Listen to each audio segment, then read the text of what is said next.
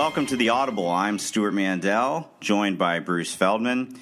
This week, we wanted to bring on a very special guest because it seems like one of the big themes going into this weekend is SEC coaches on the hot seat, and in particular, Les Miles and Gus Malzahn facing each other in the LSU-Auburn game, both very much on the hot seat. Well, who better to bring on but Paul Finebaum, the voice of the SEC, if you will, and a guy who, he's on the SEC network now, but in the old days, I believe the slogan on his nationally syndicated radio show was "Where legends are made and coaches get fired."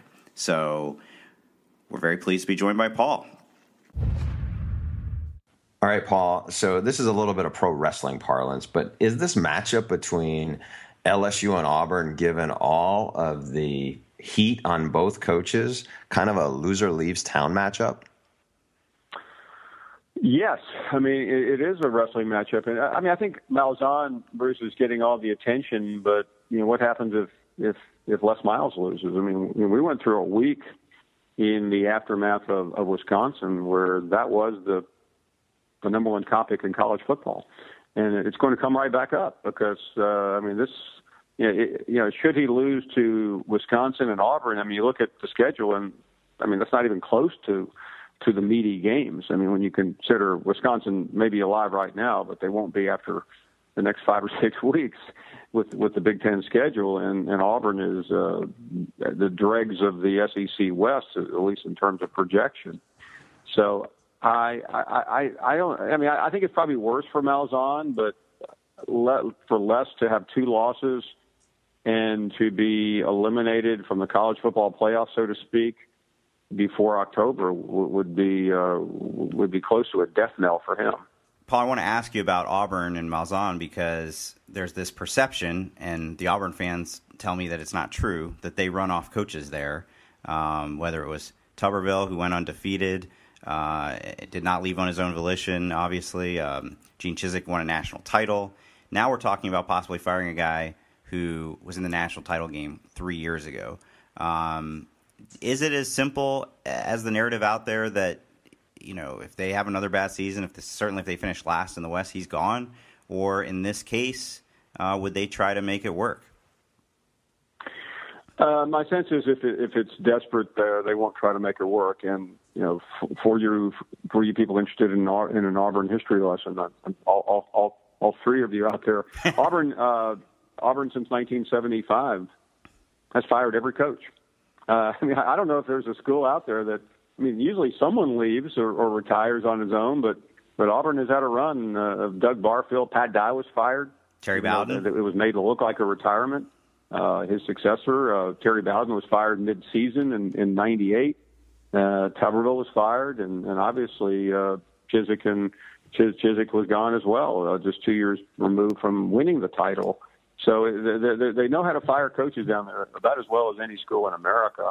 And Jay Jacobs, even though he always gives these guys extensions, has been known to not hold back. He let go of Chizik, and I think that was probably the one that you didn't really think would happen. As bad as the season was, in losing to Alabama 49-0 2 years removed from a title, he pulled the plug, and so I don't think he would stand if this record just completely bombs out. And I know most people thought Auburn could win 7 or 8 games, but with Arkansas at home coming up and road games at Mississippi State, Ole Miss, Georgia, and Alabama, I don't know where you find the wins if you can't beat LSU at home.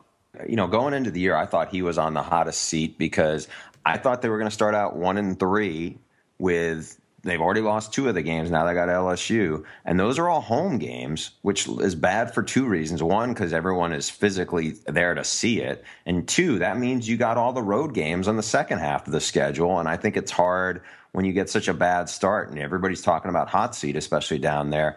It can go south in a hurry. Saying that, our old friend Rick Neuheisel made an interesting comment, I believe it was today on his XM radio show, where he predicted that Art Briles, who was forced out at Baylor, obviously in the wake of a sexual assault scandal, would be the next coach at Auburn.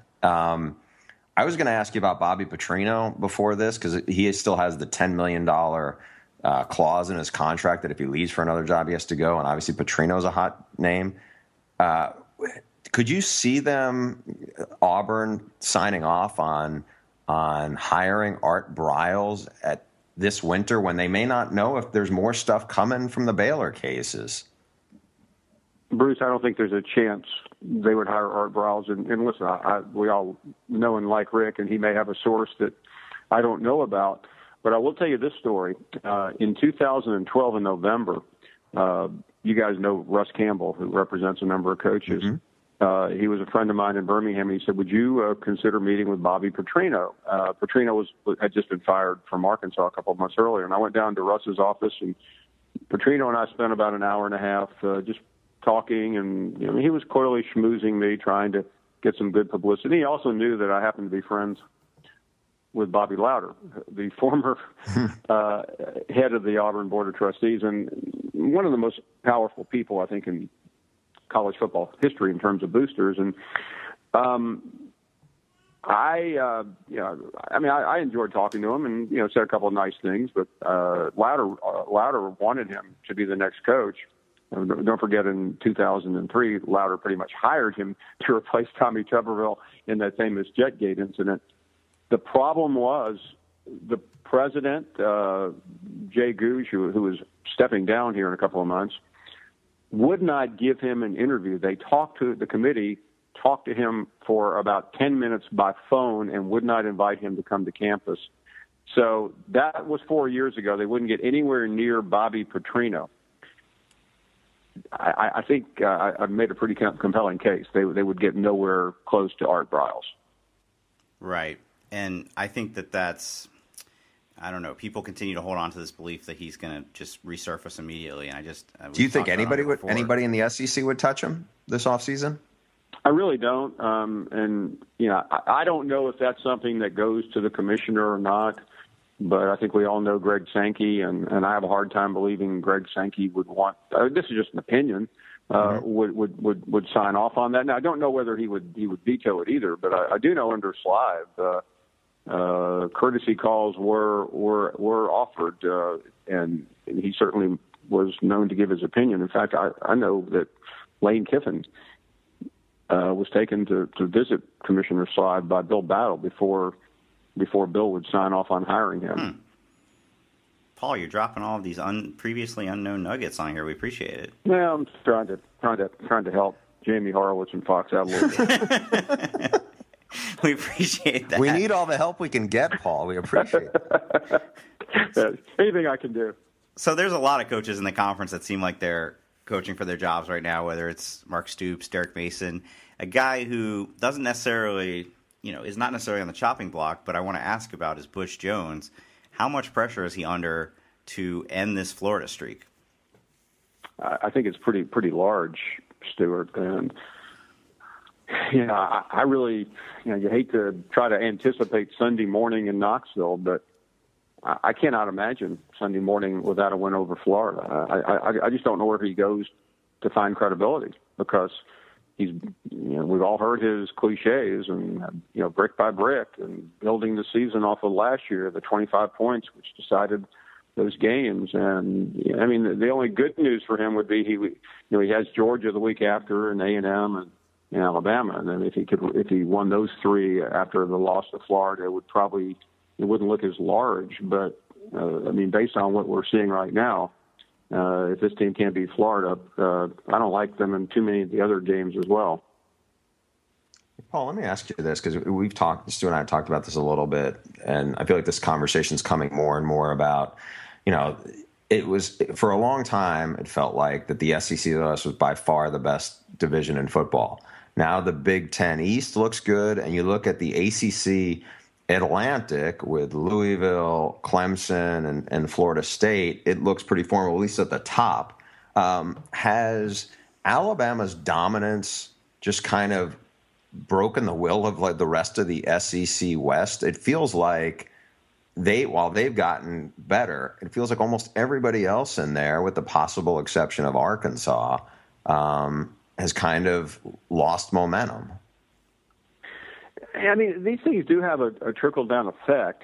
I don't know yet where this is going. I mean, I think the bottom of the SEC West is pretty weak, and I'll leave it. I want to get into the East because you got coaches all scrambling all over there. But I'm pretty underwhelmed by Mississippi State, and Auburn is already in the potion here. And then what happens Saturday? I mean, to me, the winner of the A&M Arkansas game, can make a stand for a while, but the loser will be scrambling as well. And again, we can't. It's impossible to figure LSU out. So yeah, I mean, I think that's a fair statement today. And I always hate to, at this point in time, that sounds like a political debate or a politician, but it doesn't look like the league is getting stronger. And when you think about, I think it's next week, Florida and Tennessee, LSU at Florida, you have two ex-Purdue quarterbacks probably starting that game. I mean, we talked about it in Birmingham at the media days, but the quarterback play in this league is just downright awful. If Chad Kelly's your best quarterback, and at his best, he is superb, and at his worst, he manages to cost his team games. I don't know where you go next. Now, we've talked a lot about the teams that are struggling, so let's ask you about Alabama. You have the pulse of the Alabama fan base more than anybody. Are they concerned at all after the scare Ole Miss gave them, or at this point they're so used to Ole Miss giving them trouble that it's just part of the deal? Yeah, I mean, it was like having severe chest pains versus a heart attack. Sure. That game was terrifying, and once they got a clean bill of health, meaning a 5-point win, I think most Alabama fans are moving on. I mean, you can argue any way you want, and I feel like that was a positive for Alabama, just the fact that they were able to get out of there, and they have a couple of weeks off, so to speak, with Kent State and Kentucky. I mean, but then then they hit the trail with a road trip to Arkansas and Tennessee back to back, and A&M. So they do have breathing room to work out some of the deficiencies, but I do believe that the defense is so good at times and can make so many plays that it can mask some of the problems they're having on the offensive line and across the board. I mean, I do think Hurts is farther along than I ever dreamed he would be. So I do think they are. I mean, could they lose a game? Sure, but I can't see them losing more than that. Well, Paul, we appreciate you coming on and giving us all the scoops about these. I don't know how the SEC Network feels about the fact that you came on and basically wrote the obit for half the coaches in the SEC, but that's the reality of the conference right now. Yeah, I mean, listen, we all. I try to look at things the same way you guys do, as objectively as possible, and right now it's pretty tough. I mean, none of these things, have to happen, or there's no guarantee, but it's hard to imagine. I don't. You could find the most positive person. You could get Joel Osteen on the phone right now, and he couldn't paint a positive picture of the loser of this LSU Auburn game. So you'll be there. Is SEC Nation going to be at that game? Yeah, we'll be there Saturday morning. I will not. I will not confirm or deny whether I will remain for the game. Well, that worked out. I assume that was planned before the season. That worked out well. Yeah, we looked at where we could find the most tension and anxiety, and this is where we decided. And the radio show, the Paul Finebaum Show, can be heard from 3 to 7 Eastern, Monday to Friday, ESPN Radio, ESPN.com, I assume. Yeah, and Channel 81 on Sirius XM as well. And that's how I catch you, usually on the lunch hour here on the West Coast. Paul, Paul, we can't thank you enough for coming on. Oh, guys, my pleasure. Hope to do it again. All right, Bruce, it is time for America's favorite segment. And to tell us what segment that is, hit it, Rob Stone. It's the mailbag from a computer, so not literally a bag, but just mail. That thing is catching on. I know. Rob Stone and I were leaving our website offices, and we're in the parking garage, and he was getting recognized, I think, for that. Of course. Not the soccer, not the college football hosting, but for jingles. All right. If you have emails, you should always send them to theaudiblepod@gmail.com. First one from Michelle Cardinal in Montreal. I think it might be Cardinal. Cardinal? Yeah, probably, actually. It's a French name. Hello, Stuart and Bruce. If you were ranking all the FCS and FBS teams together, where would North Dakota State be ranked? Are they possibly a top 25 team? You know, Stu, I actually wrote about this, and that's up on our website today, not knowing that today we're going to get this question. Today being Wednesday, yes. And, you know, I came away, I watched a decent amount of the second half of that game, and the thing that jumped out at me was they physically dominated a team that prides itself on being physical. And I thought, you know, wow, to hold Iowa to minus 7 yards rushing is quite a statement. You know, we know that they won 5 national titles in a row, and that's awesome and everything. So, you know, I talked to a couple of people who were there, Kirk Ferentz being one, the Iowa coach himself, and also Anthony Becht, who's a former NFL player, who was the color analyst for ESPN2. And it was interesting because Anthony did point out that Iowa was missing their 2 best offensive linemen, guys who were expected back this week. And so, you know what? Their offensive line is really good. They ran it down Iowa's throat. They have some linebackers who are very talented, who are, you know, they just play hard and they really execute. Now, it's worth noting that, you know, arguably their best linebacker and maybe their best player, the guy who's the leading tackler, he's out for the season after that game. And another thing that Anthony pointed out is, you know, you look, they had overtime games in both their 2 previous games against good FCS teams. And you wonder, you know, how well would they do against a team that spreads it out a little more and plays a different style? Ferentz didn't want to even go near there when I said, you know, where do you think they should be ranked or if they should be ranked? He goes, look, I don't put any stock in September polls anyway. He goes, but, you know, they really execute really well and they're very well coached. And, you know, my guess is, you know, I think based on what they did, I think they deserve to be a top 25 ranking. Now, do I think that they would beat a lot of those teams? I don't know. They beat Iowa and Iowa. That's good enough for me. Yeah, I said they deserve to be ranked in the top 25 this week because I think I counted up. There were 6 instances so far where an unranked team beat a team that was ranked. And in Iowa's case, they're ranked pretty high up at 13th. And except for Cal, who had already lost a game, and Central Michigan, the rest all debuted in the top 25 the next week. So I think they should have. Are they, you know, over the course of the season, would they be a top 25 team? You know, there is a rating system that does combine FBS and FCS, and that is Jeff Sagarin. And last season, North Dakota State finished 36th in his rankings. And to put that in perspective, they were 3 spots below A&M, 2 spots below Louisville, 1 spot below Western Kentucky, ahead of Toledo, Boise State, BYU, Pittsburgh, and Arizona State. This year, so I went on his one this week thinking, oh, they're going to be really high. And actually, to my surprise, they were 54th, 1 spot behind Cal. Do you have any handle on how he does his ranking system? No. It's proprietary. Nobody's entirely sure.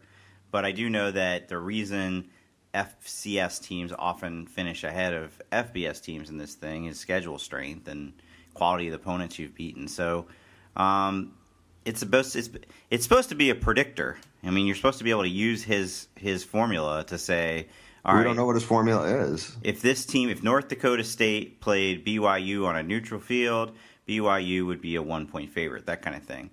I think they're a top 40 team. You know, I don't think – and the 63 scholarship thing, you know, obviously that would take a toll over the course of a full season. But on a one-game basis, you know, I think they're capable of beating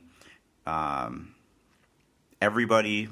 I would favor them against everybody from about 40 on down, and they're certainly capable of beating on a one-game basis a lot of the teams that would be above that. Where do you think they would finish if they were a team that was in the Big Ten West? Everybody loves playing that game, but you know it's not realistic. Do they get to add 22 scholarship players before they play? No, let's play it right now. I don't think they would do well. I mean, I think it would be like You think they would finish higher than Minnesota? That would actually be a good barometer. I would say around where That's why I Minnesota asked finishes. you. What do you think? Because you have to. We've had some examples of this in the past. You know, as great as Utah was in the Mountain West, when they moved up to the Pac-12 initially, they really struggled. Same with TCU in the Big 12, and both of those coaches would tell you that they didn't have the depth at first when they got in. It took a few years to build up the depth. So if North Dakota State actually played in the Big 10 West, that same thing would catch up to them. But I still think they'd finish around where Minnesota does. Above them or below them? Not around. Where? Above. Okay. What do you Thank think? you, Stu. You on board? I am on board. Yes. Okay, let's zip through the next questions. All right. James from Seoul, South Korea. We are global. How about that? I didn't even know that. Does it say more about the SEC's continuous lack of good quarterback play or Darrell Hazel's awful tenure at Purdue that two former QBs who transfer from Purdue due to a lack of playing time may start against each other in a few weeks? Crazy, right? Both of those guys did start at times, Appleby and Etling at Purdue, but they eventually got beat out. I think it means that he actually had a pretty nice roster of quarterbacks there. He just doesn't have anything around them. Yeah, it's not like they didn't have anything. I mean, I'm trying to remember, is it Raheem Mostert? He was one of the fastest guys in the country. He's on NFL rosters. It's not like they don't have some guys. It's just, I don't think they have enough of them. All three of the quarterbacks they had at one point, and that includes their starter now, David Blau, are all Elite 11 guys. They all, I think, are, definitely college, solid college quarterbacks. But I think it takes more than that to have a really good program. It's not Purdue to say they were Jay Cutler, or whatever, and that NFL on really bad teams, but.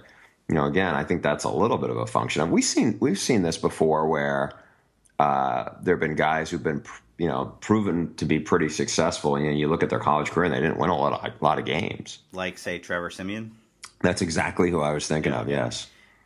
Purdue, when they hired Darrell Hazel, did something that drives me crazy. This happens a lot in basketball. See Andy Enfield, where a program will hire the hot mid-major coach based off a very small sample size. So Hazel, you remember, was under Jim Tressel for a long time. He gets the Kent State job. They go 5-7 the first year. Then they have the greatest year, I think, in Kent State history, 11-3. Dree Archer running all over people, and so they hire him off that. But at the end of the day, they hired him off 2 seasons as a head coach in the MAC at 16-10. He's now 7-31 overall, 2-22 in the Big Ten. I just don't think he was cut out for this job. Remind me to tell you a good Dree Archer story after the podcast. I can't believe you're depriving the listeners of that. Yeah, it's kind of, I don't know. It's not a bad Dree Archer story. It's just one that I don't think is ready for our podcast. All right, Chris Monty, Toronto, Ontario. Hi, Bruce and Stuart. True or false? If Rutgers, Notre Dame, and Oklahoma each won all of their remaining games, Rutgers would have the best chance of making the playoff, a better chance than the other two. I know there's no chance of this happening, but fun to think that 3 games in, Rutgers has a better CFP chance than Notre Dame and Oklahoma.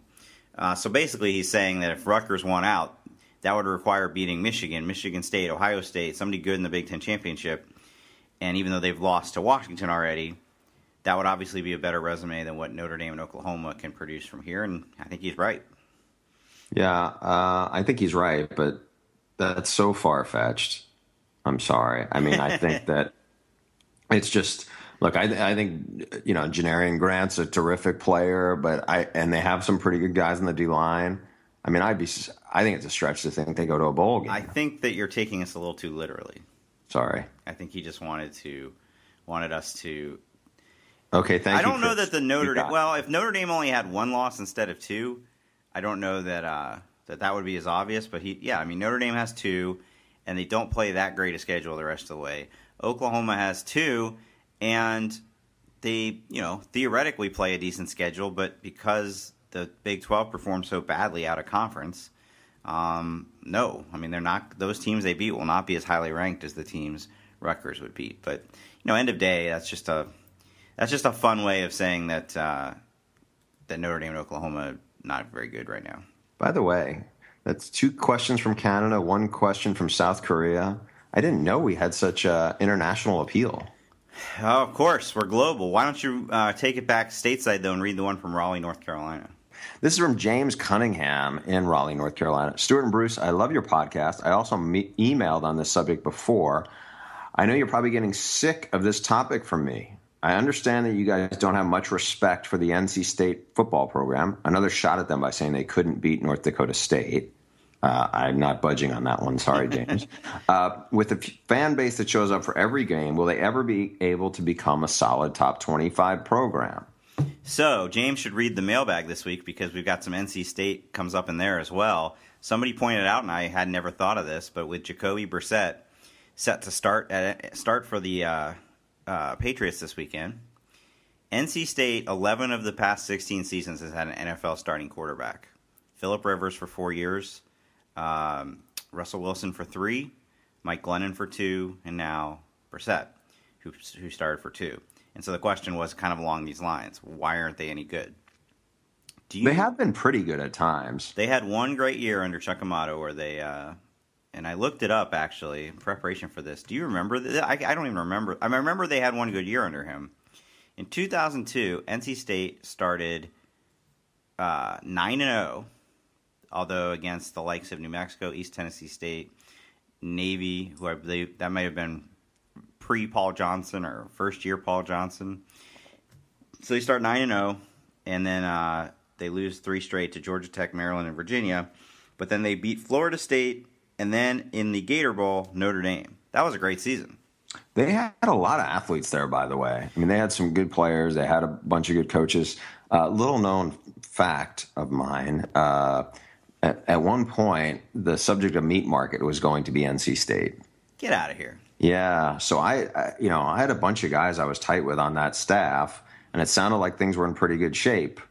And then the big guy next to it, Chuck Amato, who I knew just a little bit, was like, I don't think so. Okay, so here's a little trivia for you. You know, you've brought up many times on here me ranking Kirk Ferentz as one of the worst coaches.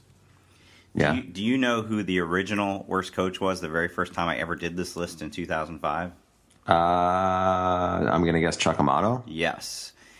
Because I considered him such a big underachiever at the time. He had guys like Mario Williams and Manny Lawson. I mean, he brought guys in, and then they would go, 500 or worse in the ACC. To answer our reader's question, it's similar to UNC. They're in a good part of the country with a lot of recruits. I haven't been to NC State recently to know what their facilities are like. I mean, their facilities are way better than when Chuck Amato first got there. I remember visiting one of the buddies I had on staff who was with him at FSU and went there, and I literally thought I was going to like a, looked like a doctor's office. Yeah, you know what? I was there too, actually. I remember that. The one time I visited there. But at that time, they were already building the new, that was the kind of the beginning, actually, of when I started to realize there was a huge facility arms race going on. I don't think they've hired good coaches. And I know Tom O'Brien had a good run at BC, but, that was not a good tenure he had at NC State. Dave Dorn so far has done nothing to indicate that, they can beat anybody other than the Wake Forest and the Syracuses of their conference. So I think if you get the right coach in there, I do think he could win. How much, would more than they finished in the top 25 twice during those 16 years I mentioned. Would it be asking too much for it to be 7 or 8 times over 16 years? No, there's no reason why they shouldn't be better. There's somebody I'm pretty tight with who's worked there and has said, this is a really cool city. There's a ton to offer, to get recruits in. There are a lot of recruits in the area.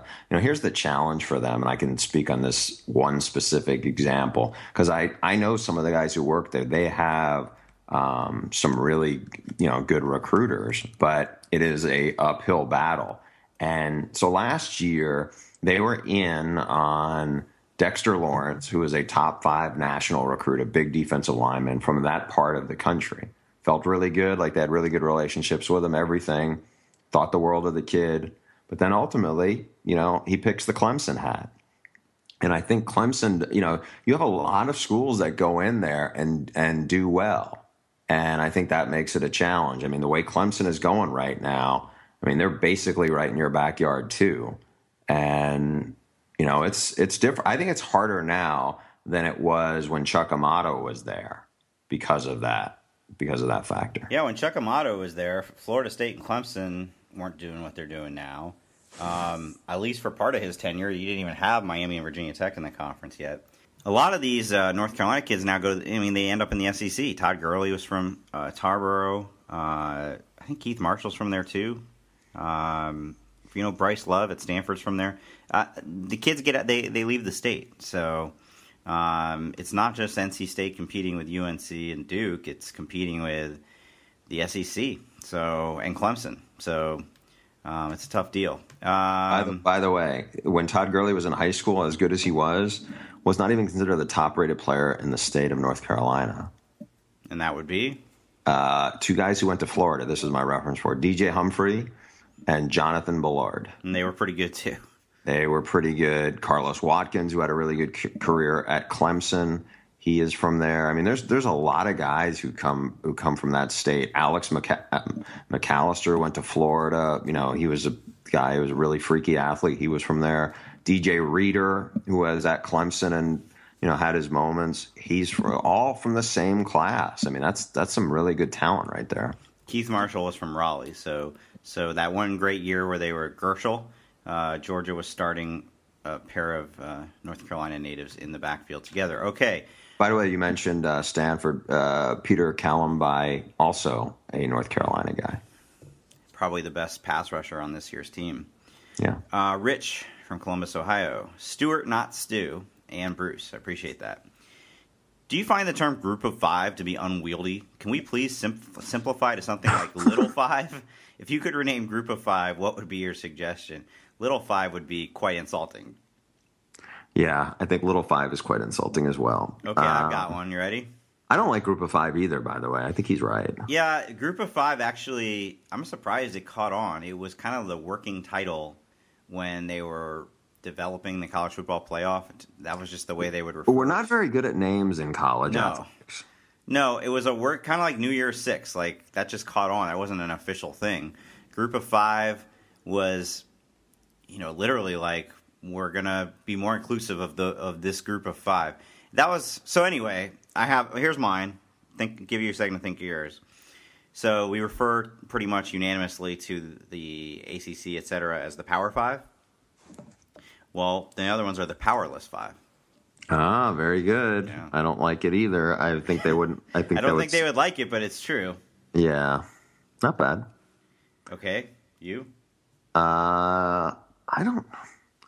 I would say I'm almost as bad at names as you. So, I would just like to state for the record that I have heard since the last podcast from multiple people who say that Immediate Recovery is a great column name. So I don't know what you were thinking.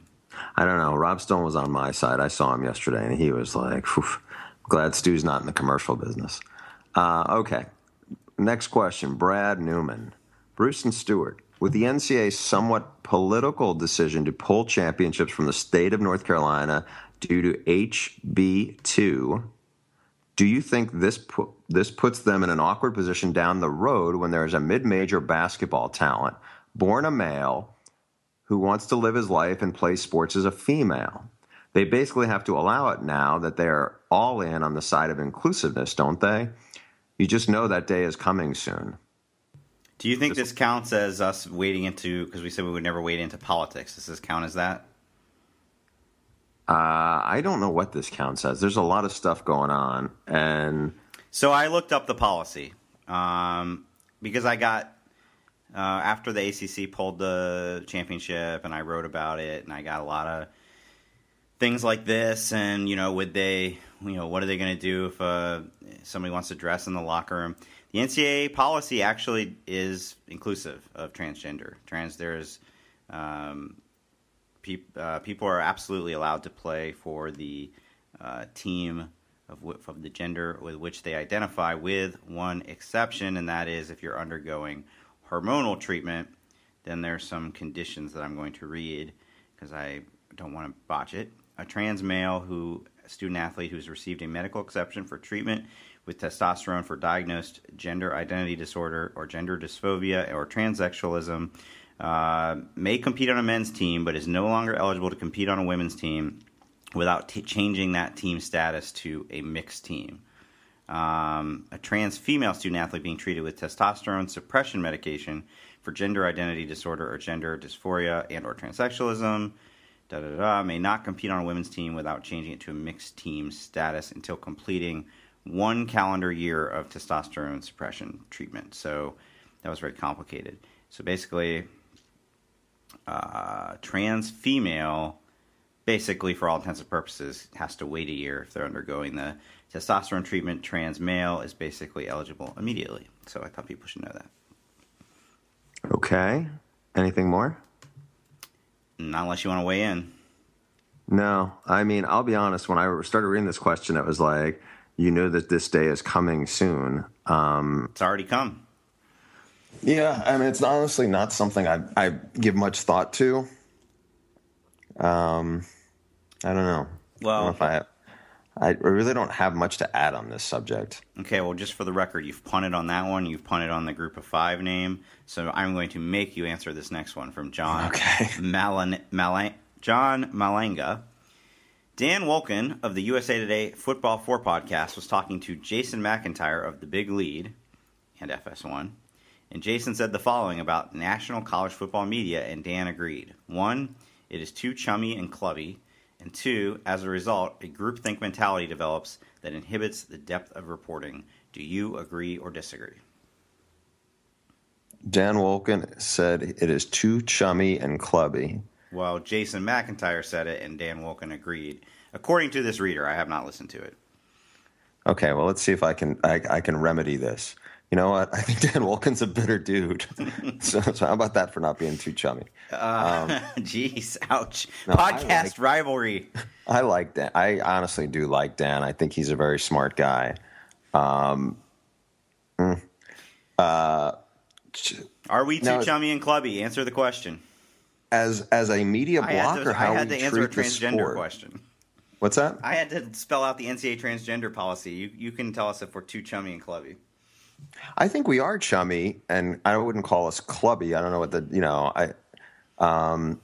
I think we are chummy as a group. I would say this as just, as it relates to, I've been around other, sport groups. I don't think the NFL media, there's more rivalries and rifts and people who don't like people as a group. And I think in college football media, like, I couldn't say this a year ago, and I think you'll know who I'm referencing, but I can say it now. I can't think of, if we're at a big game or a national title game, I can't think that there's, let's say there's 20 national media members. I can't think of a situation where it was like, hey, to make sure we don't invite so-and-so because these two people hate each other. Yeah, that never happens. No. Now, there was a case where that happened, but that has been no longer. Now, does that lead to groupthink? I don't really think so. Yeah, I don't deny that there is some groupthink. I don't think it's because of that. What's the groupthink part, though? Groupthink being, and maybe you notice it more on Twitter, everybody jumps on the same bandwagon at the same time, right? So how did Washington become a unanimous? I don't think it has anything to do with, like, you and I are the only ones I know who, you're the only other person I've talked to about Washington and Louisville going into the season, short of other people listening to our podcast. Yeah, and that's what I was going to say. I'm going to play devil's advocate here because I will give my answer in a second. But does it start with you and I? I do an early top 25 right after the championship game. I have Washington fairway high. We talk about it on the podcast. Some of our colleagues listen to that, read that. They start thinking about Washington, and it spreads from there. Maybe. But in general, I was at the Oklahoma-Ohio State game. I hung out with, beforehand with Pete Thamel, Dennis Dodd, David Ubben, George Schroeder. Sure, we talk about college football, but if anything, it helps kind of expand my horizons, not narrow it. You think of, you hear other people's stories and experiences, and maybe they've talked to some coaches that you haven't, or vice versa. it is not like we gather at the secret table in the back and go, okay, who are we going to rank number 3 this week? And I also think that there's a part, and I think, and I say this, I do genuinely like Wolken, but I think I've seen some of his tweets where I think he's critical of, media. I remember there was something that happened at SEC Media Days, and I think it had to do with Cam Robinson, and he was not SEC Media Days, it was SEC meetings. He was like, I can't believe this didn't get asked or anything like that. And one of the Alabama beat writers was like, because we asked him last week or something like that. And I do think that there is a level of skepticism, and maybe this is what John, our listener, is bringing up is, well, we all groupthink like certain coaches and we all dislike, the same people or whatever, which I don't necessarily think is the case, because I give you, for instance, our colleague, Pete Thamel, we can call him a colleague, I think he's more plugged into Ohio State than anybody in the national media. I don't think that's a stretch. But there's other people we know who have been critical of that. So I think that there's, not critical of Pete, but, have been critical of Urban Meyer. And as you know, there's a very large Steve Spurrier adulation club, and I have been taking those to task somewhat as well. End of day, no, it is not as cutthroat and competitive as the NFL beat, but I don't necessarily think that's a bad thing. I'm all big, why don't we all get along person. And finally, a little update from last week. You may remember that Quincy asked us if Charlie Strong was one of the elite coaches and are they going to win national championships already? And da-da-da. He wrote in to say, guys, I retract my question about Charlie Strong from last week's podcast. Thank you, Quincy. Probably a good idea. Yeah. All right. If you have emails for next week's podcast, please send them to theaudiblepod@gmail.com. And as always, if you enjoy the podcast, please subscribe on iTunes, Stitcher, or your favorite podcast app. We'll see you next time.